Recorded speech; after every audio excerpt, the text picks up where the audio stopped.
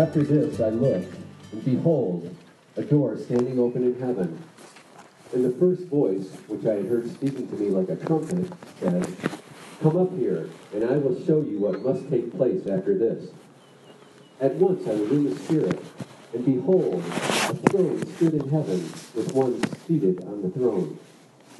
And around the throne, on each side of the throne, are 4 living creatures, full of eyes in front and behind. The first living creature, like a lion. The second living creature, like an ox. The third living creature, with the face of a man. And the fourth living creature, like an eagle in flight. And the 4 living creatures, each of them with 6 wings, are full of eyes all around and within. And day and night they never cease to say, "Holy, holy, holy is the Lord God Almighty, who was and is to come."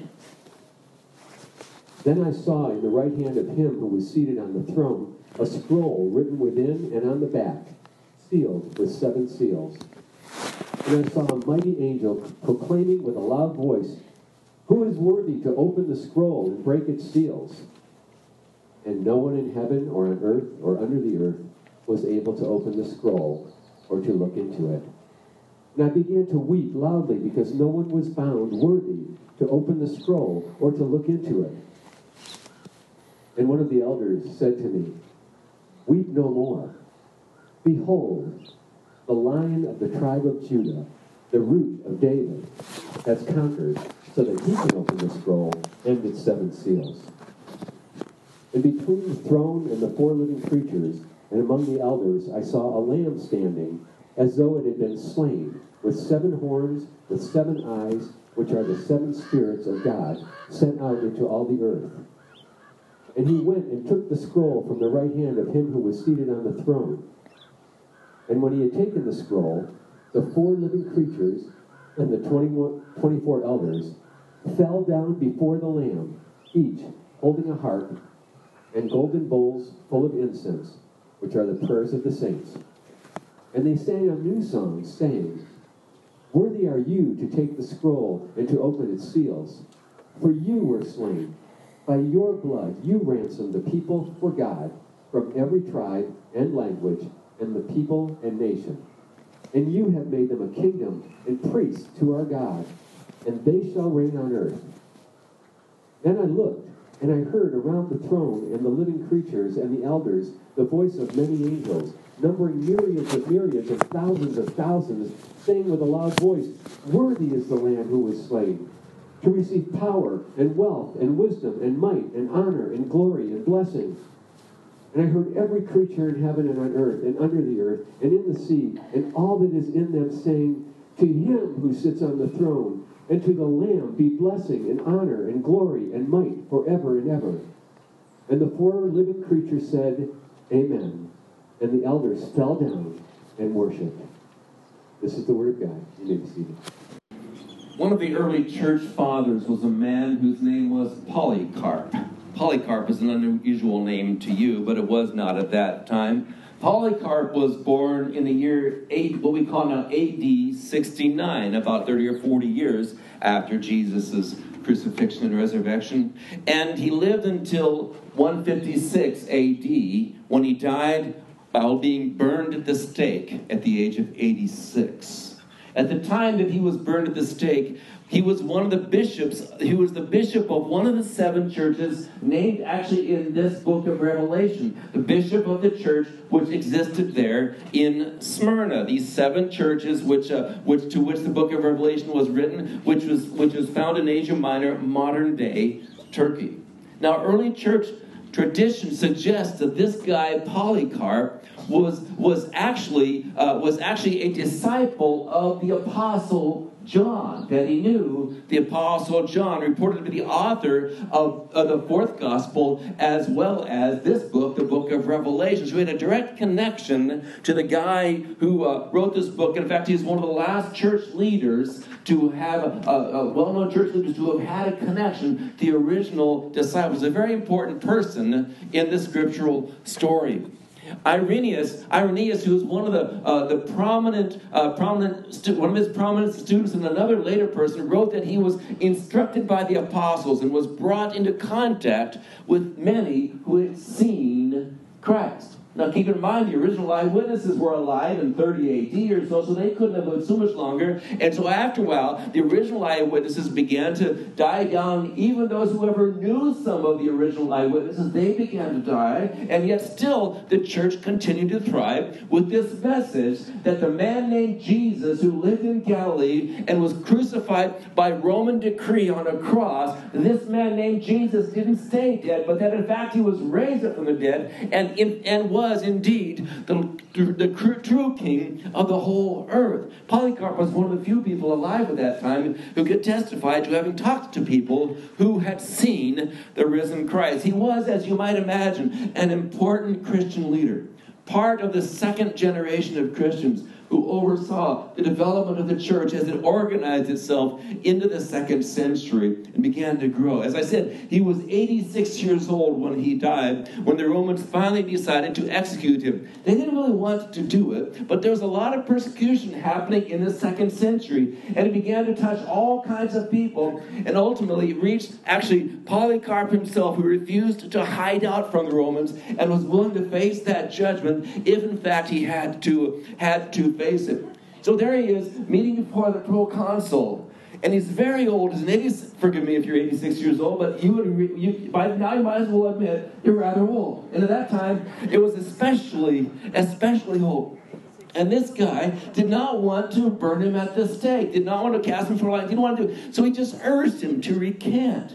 He said to him, all you have to do is say, Caesar is Lord, and offer a bit of incense to Caesar's statue, and you'll be set free. You don't have to mean it. You just have to do it.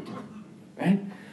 Polycarp, according to the document written only a year after he died, said these words. He says, 86 years I have served Christ, and he never did me any wrong.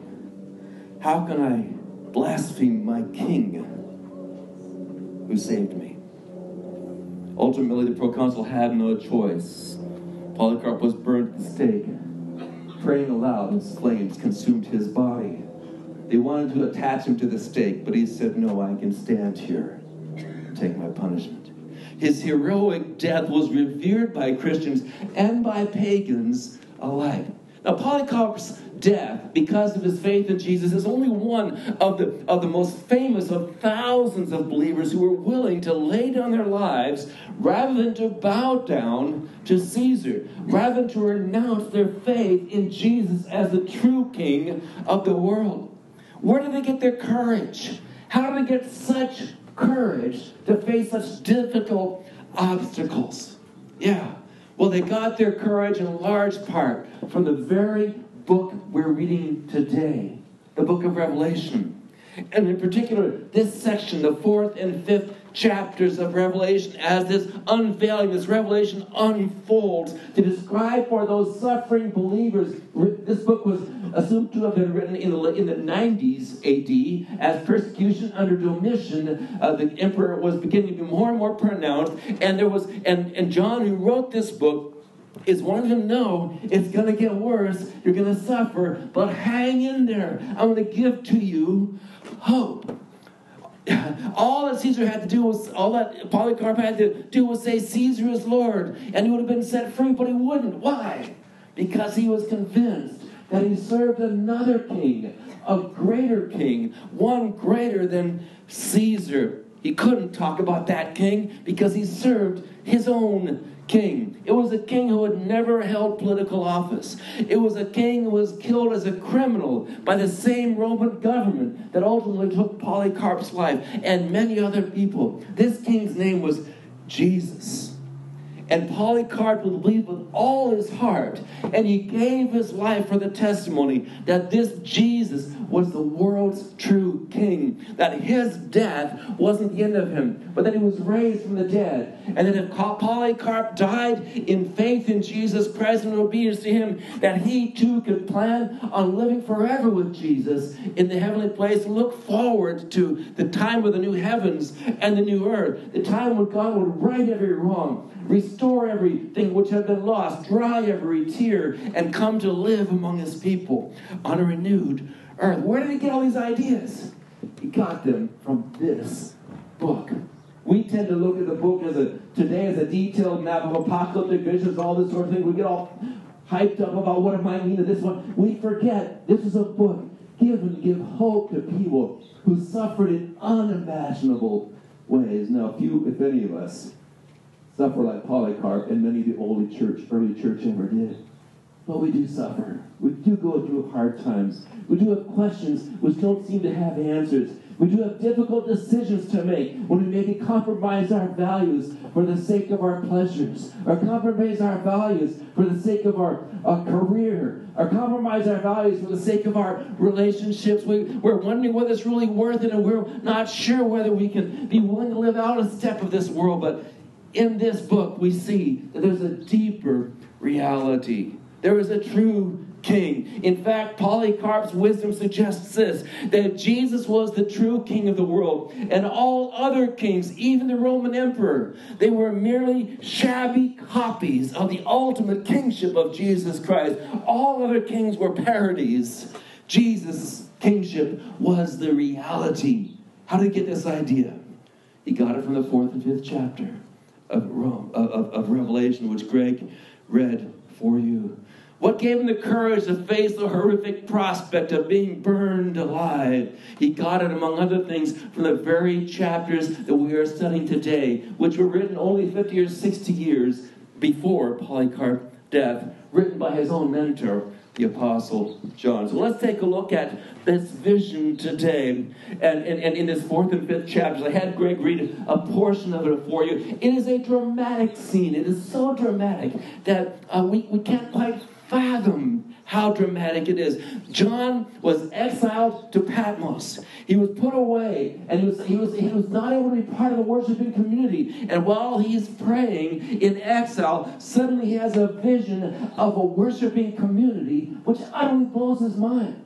Utterly changes his perspective. Here he is separated from the people of God, all on his own, only able to communicate with God directly. And while he's in that place, while he's in a prayer time with the Lord, he has a vision, not of the earthly community gathered around in small settings in places like the Buffalo Chipper homes around the world that time, but he saw a vision of the heavenly community at worship. And he began to see that this was where the true reality of worship was happening, of which the local communities were similarly postcard pictures of that greater reality. So let's take a look today at 3 things about this heavenly vision: the context of it, the content of it, and the consequences of it. Yes, 3 C's. Sorry for being alliterative today. I couldn't help it. I had 2 of them, so I found a 3rd, right? That's what preachers do.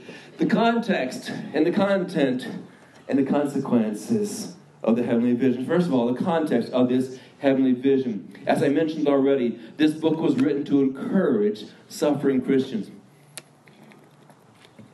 and to give them a hope to live courageous lives, even in the midst of a culture which despised them, did not respect them, often persecuted them, and even on a state level had them killed for their faith. It was written to encourage those people. In the 1st chapter, it opens, as we discovered last week, with some ringing affirmations which gave them and us a hope-filled view of the future. It was a vision of God. God as the Alpha and Omega. That God is the Alpha and Omega, not Caesar. A vision of Jesus, that Jesus is the ruler of the earth, not Caesar. It gave him a vision of the church, that the church is at the center of God's plan for the universe. And a vision of the future, that someday Jesus will return to make all things new. And it gave him a vision of suffering, that as Jesus conquered through suffering, so too will his people, even if they, like him, have to give their lives for their convictions. It moves on after the first chapter into the second and third chapters, which we're skipping past, where there are 7 letters to 7 churches in Asia, modern-day Turkey. One of these, as I mentioned before, was the very church of which Polycarp became the bishop about 50 or 60 years afterward. And now we come to this passage, the 4th and 5th chapter, when this vision of hope begins to explode in technicolor in every way, in ways that could hardly even be described. We have some difficult time interpreting some of these symbols. I don't think we're supposed to be able to figure out exactly what they are. Forget those guys. The way to be sure about teaching the book of Revelation is to read only one commentary on the book. Don't read anything else. You might not be right, but you won't be confused, right? Because you read all of it, they're all different. And I think that's part of the idea. We're meant to see the big picture, that God is in control, that no matter how much we suffer, God will make things right, and that God will bring judgment on all the evils of this world, and that those who honor Jesus Christ will be vindicated just as he was one day. That the true worship of God is the ultimate reality of this universe, and that the worship of any other person, any other deities, any other pleasures, any other things, these are all parodies of the true worship of God. So in this passage, John, after writing this letter to these churches, urging them to conquer and to hold fast, encouraging them and giving them words of commendation as well as criticism, suddenly it says, and behold, I looked, and behold, a door was standing right there, open in heaven. And in our Bibles, in our ESV version, it is printed with an exclamation point, which, as some of you will know, you're not supposed to use exclamation points very often when you write. But it's used right here. I saw a door open in heaven. Does this mean he saw far away to a future time period, some thousands of years ahead? No, it doesn't mean. It means he saw something happening right next to him.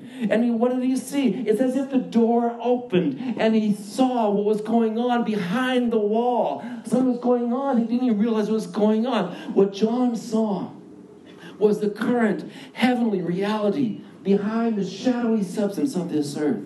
It's not like a door opening up in the sky to a far, far away place. It's like a door opening right in front of him, allowing him to see what was on the other side of the wall. What was otherwise invisible to him had now become visible. He sees behind the curtain, so to speak. He sees life as it really is. He sees the heavenly throne room which exists in the heavens, and which makes earthly throne rooms seem like little playthings in comparison. He sees the truth, and he's utterly overwhelmed by it. We're given this magnificent view in this 4th and 5th chapter of the glory of God, surrounded by his saints, ready to execute his judgment on the world.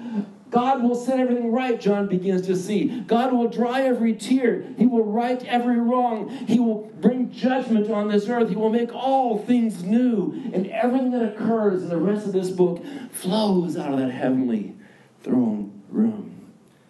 The apocalyptic language and the vivid images of this book can be bewildering, and we should approach them with caution. Yeah. They're not really code, they're symbols. Over the course of the centuries, there have been many attempts to connect these visions to particular historical realities. It's happened all the way through history, where we try to say, well, this is what that means. And generally speaking, you look back and say, well, they didn't quite get it right. But I got it figured out, right? Some of us are old enough to remember when many specific predictions were made about how the revelation was being fulfilled right before our very eyes. You can remember that in the 60s and the 70s when the common mark was going to go to 10, when it was going to go to 10 countries, that was going to be the 10 horns. And of course, remember, any of you remember that? A few of you? We always are a little embarrassed and then it went to 13 or 14, who knows? And of course, now it's bewildering. We got to see the big picture, of which the individual pictures are merely a part. We don't know what all of them mean necessarily, and we should take our convictions and hold them, as I mentioned last week, lightly and respectfully. But what we can see is that John is seeing into the heavenly throne room, to a God whose majesty and glory is far greater than we imagine. And it overwhelmed him. You know, a few minutes ago, we sang songs of worship. We played music. We said some prayers. I wonder whether our hearts were fully aware of the beautiful reality of what we were doing. Yeah. John saw the reality of the saints and angels around the throne saying, Holy, holy, holy, Lord God Almighty. All thy works shall praise thy name in earth and sky and sea. Yeah. Are you getting it? That's only a smidgen of what it really is. So when you come into worship, ask God, open your eyes to what is behind the door. Open your eyes, because it will change your reality. We should not be so focused on all the understanding the details of all these things that come out of it that we miss their larger meaning. So as you read through the rest of this book, you'll see it is structured by around sevens. 7 letters to 7 churches in chapters 2 and 3. And this scene opens up the opening up of 7 seals in chapters 6 and 7, followed by 7 trumpets in chapters 8 through 11. And then ultimately we see the picture open up to the ultimate story behind these things. And that is the dragon and the beast from the land in chapters 12 through 15, which I believe to be emblematic of Satan himself and Rome and all the empires which fight against God. Ultimately, at the end, in chapters 15 and 16 through 19 or so, we have the 7 bowls of God's wrath, similar to the plagues of Egypt in chapters 15 and 16. Their effects described in chapter 17, and this defeats the 2 beasts in chapters 9, and then a final victory over the dragon himself in chapter 20, all of which clears the way for the ultimate reality that there is a new heaven and a new earth, where heaven and earth, which were split apart by human sin, but which Jesus prayed would come back together in his Lord's Prayer, are now fully brought together under the lordship of Jesus Christ, where God walks among his people. Jesus walks among his people in the new heavens and the new earth. And ultimately the prayer of Jesus, Lord, thy kingdom come, thy will be done on earth as it is in heaven, becomes fully reality. The full reality. Someday, this is where God is going to make things happen. All of this flows out of the very throne room of which we are singing this picture in chapters 4 and 5. That's the context of the heavenly vision. Well, what is the content of this heavenly vision? Well, he says here, then I looked, and behold, a door standing open in heaven. And what is the we see, first of all, the heavenly glory of the King. He sees the King seated on the throne, and at once he says, I was in the Spirit, and a throne stood in heaven, with one seated on the throne. And he who sat there had the appearance of jasper and carnelian, and around the throne was a rainbow that had the appearance of an emerald. He's using the most beautiful images, the most costly images they can think to talk about the glory of this one who goes beyond expression. There are now words to say. Yes, he's seated on the throne. He's clothed in majesty. And he's surrounded by his council. Notice what it goes on to say. Around the throne were 24 thrones. And seated on the thrones were 24 elders, clothed in white garments with golden crowns on their head. Who are these 24? Careful how we look at all these images. But generally speaking, it is thought to be the 24 are the 12 tribes of Israel and the 12 apostles, representing the complete and perfect people of God, circling around the throne of God there. We see that it is awesome in power. From the throne, verse 5, came flashes of lightning and rumblings and peals of thunder. And before the throne were burning 7 torches of fire. I mean, this isn't all. And throughout Revelation, whenever we see God's glory, we see it in these vivid images of lightning and earthquakes and just stuff, the largest, most, what's the most horrifying thing you can think of? Is it not perhaps an earthquake or lightning or perhaps a flood which comes over you? He's saying, this is amazing. I can't quite handle it, you know? We have a hard time imagining the glory of God. We tend to think when it goes to drink from the glory of God, and we turn on the water faucet and take a little drink, you know, that's the glory. But in fact, it's a fire hose. It's like, oh my goodness, this is way too much. I can't handle all this. Have you ever had that happen? When you walk out into a snowstorm, you think, I'm not dressed right for this. I'm not ready. This is more than I can handle. Or you step into the sun and you look, oh, this is too hot. He's using these kinds of images to speak about a God who is massive in his power. A God who could say, let there be light. There was light. He created energy. He created it. He is the source of our whole being. He is surrounded by his counsel. He is awesome in his power. Before their throne, there was, as it were, a sea of glass, like crystal. Well, there's a mystery about this. The sea is a provocative image in Scripture. And often it is seen that the sea is where the place of evil happens, where the source of evil comes. I could go into the details, and we can't make a strong statement, but it seems to.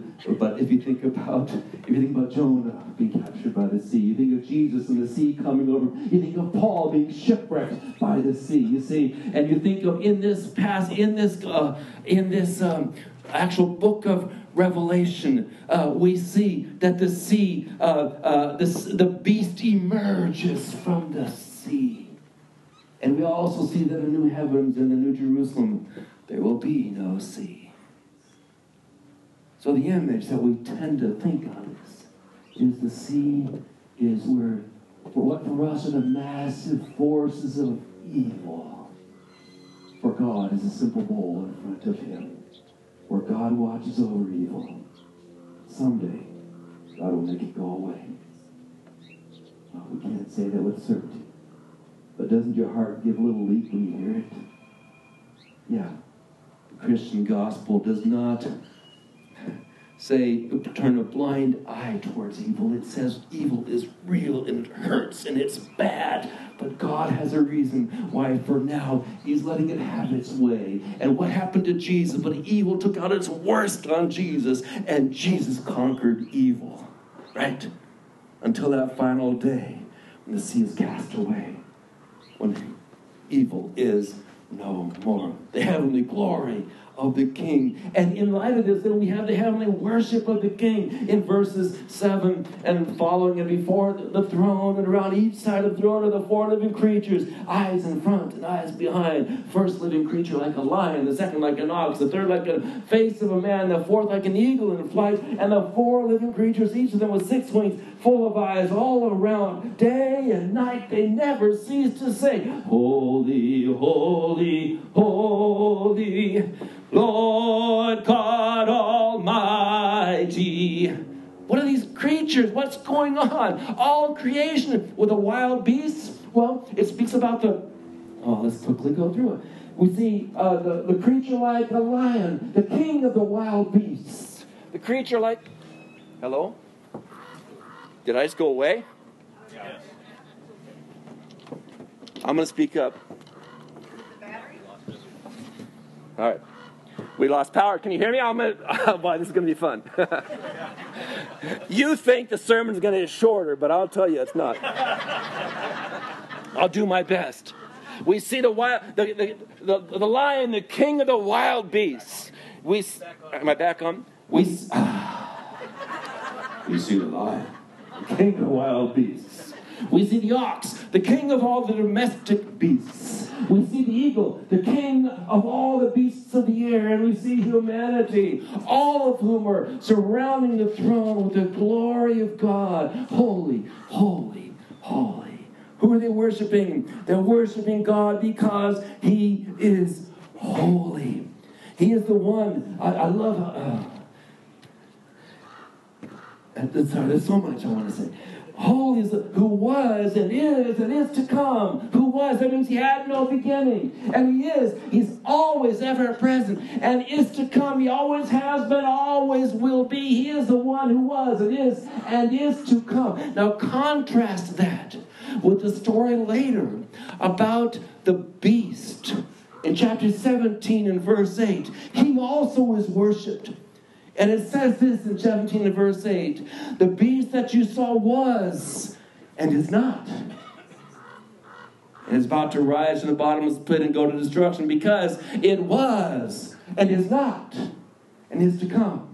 It's a parody of the truth of the risen, of the always existent, ever-present God of the universe. You see, in many ways, Revelation is about the contrast between the reality of God's kingdom and the parody of human kingdoms. So stop getting so riled up about our human kingdoms. Okay? That's what John is saying. There's a deeper reality going on here. Yes, he is the one who was and is to come. And what has he done? Why is he worthy of our praise? The next part of it goes on. The because begins to have in there. We praise God for who he is, but also for what he has done. Worthy, verse 11, are you, O Lord, to receive glory and power and honor, for you created all things. And by your will they existed and were created. You and I were created for God. It's why we exist. And this is why worship is not just a clever little thing we do on a Sunday morning because we've got nothing better to do. Worship is at the heart of our humanity. Everyone worships. If not if, but what? On a typical Sunday morning in the fall, you will find that people will gather for worship. They will do it having studied the object of their worship all week. And they have a certain time in mind when they go to gather for that worship on a Sunday.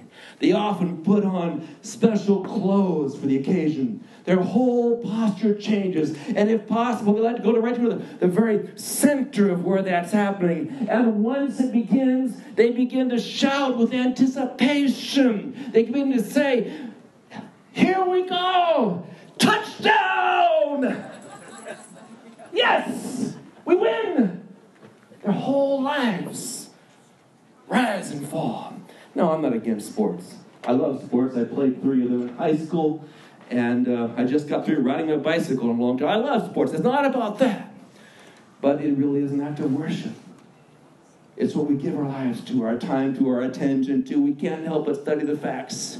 I cannot believe that anybody cares about football in April, February, and March. It's baseball season, don't you know? No, I am that way about baseball, so I don't have nothing to say.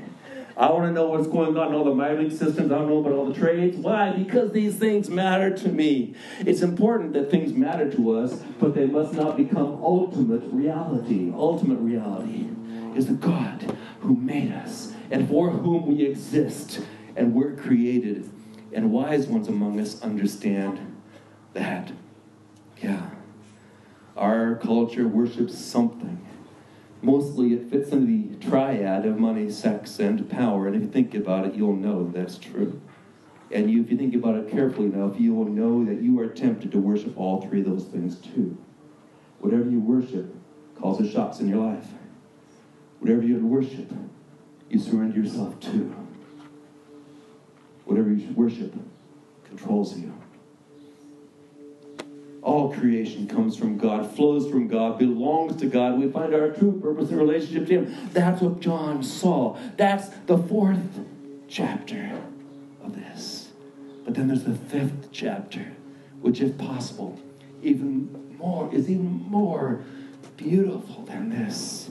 The 5th chapter. Then I saw the right hand of Him who was sitting on the throne. In the right hand, a scroll written within and on the back, sealed with 7 seals. It's a blueprint. It's the design of it's the will and testament. He's holding it. And I saw a strong angel proclaim with a loud voice, "Who is worthy to open the scroll and break its seals?" Who is worthy to open the scroll and break its seals? We all want to know what's going to happen next. Who's worthy to open it up?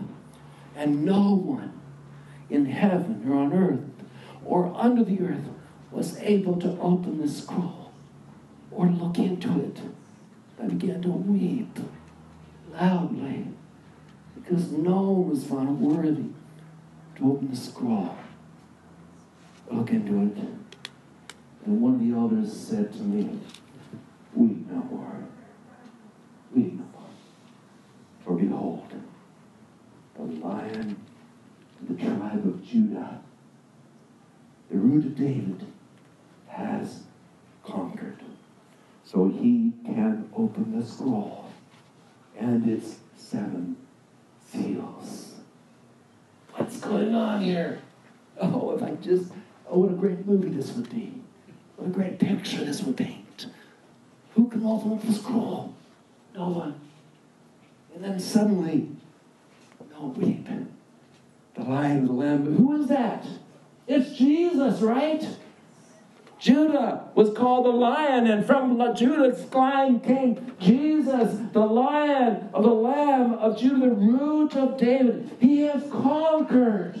He can open up the seals. And so so it says I turned to look. And between the throne and the 4 living creatures and among the elders I saw a what? Not a lion. A lamb. What? Can you think of a greater difference between the two? The king of the jungle, a lamb led to slaughter. This is the lion who looks like a lamb. And look, a lamb standing as though it had been slain. Oh, the beauty of this worship is that the Lion, who is a lamb, who gave his life, he is the one who has conquered by his death, by being slain, conquered the powers of evil, and he can open up the scroll to show us what God is going to do. He is the Lion, who is the lamb. He has 7 horns. That means he's all powerful. Horns are powerful. 7 eyes means all seeing. And the 7 spirits of God said, and he went and took the scroll from the right hand of him who was seated on the throne. And when he had taken the scroll, the 4 living creatures and the 24 elders fell down before the Lamb, each holding a harp. Oh, they're singing. They got a harp, a guitar. They can't help. Music comes out because of the beauty of this story. The Lion who is a lamb who laid down his life and therefore can finish the purposes of God, which will destroy evil. They're holding a harp and bowls of incense, which are the prayers of the saints. Yeah. You're not just talking to the sky. You're filling bowls of incense with prayers. And they sang a new song, singing, "Worthy are you." I'm just making this up, but here's how it goes today. "To take the scrolls and to open its seals. For you were slain, and by your blood you ransomed people for God, from every tribe and language and people and nations. And you have made them a kingdom and priests to our God, and they shall reign on the earth." Maybe it went like that. See? I looked, and around the throne, living creatures and the elders, the voice of many angels, numbering myriads and myriads and thousands. The song is so good, the angels want to join in. Let's sing that song. "Worthy are you," right? I don't remember when, but that's how they sang.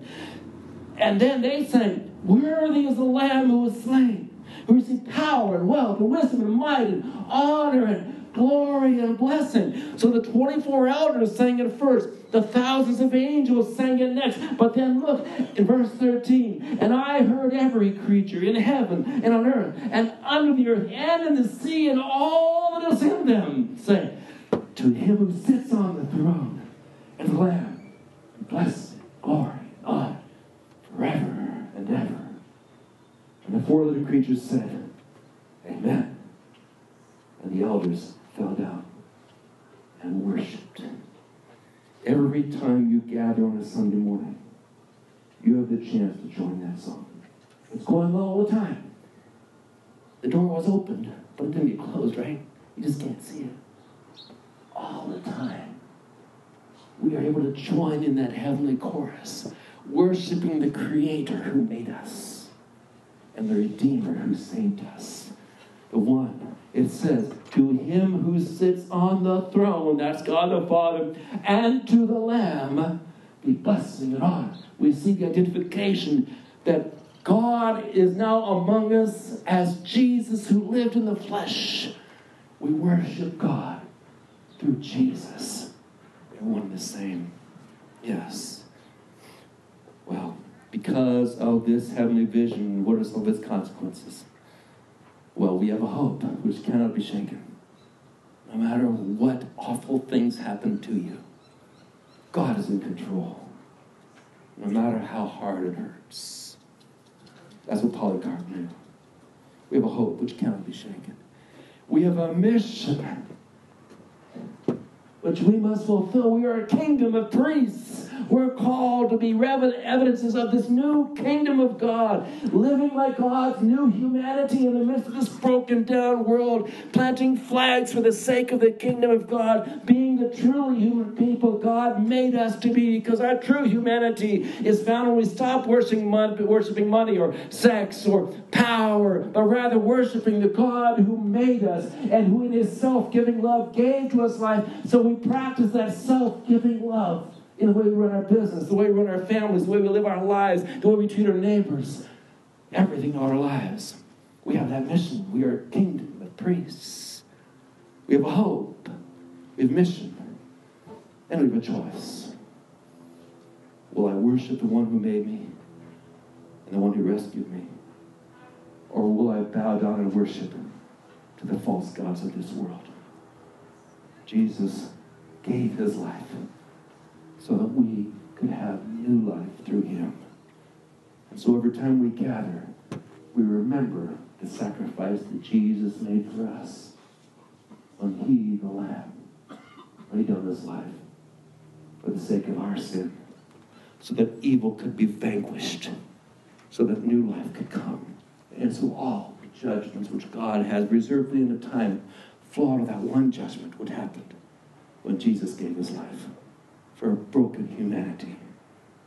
But we must respond in faith.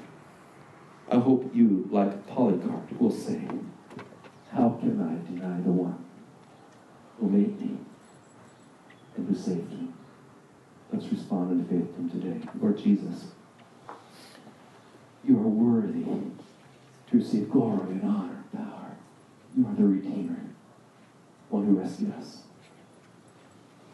Heavenly Father, you are worthy to receive glory and honor and power, for you are holy. The whole earth is full of your glory.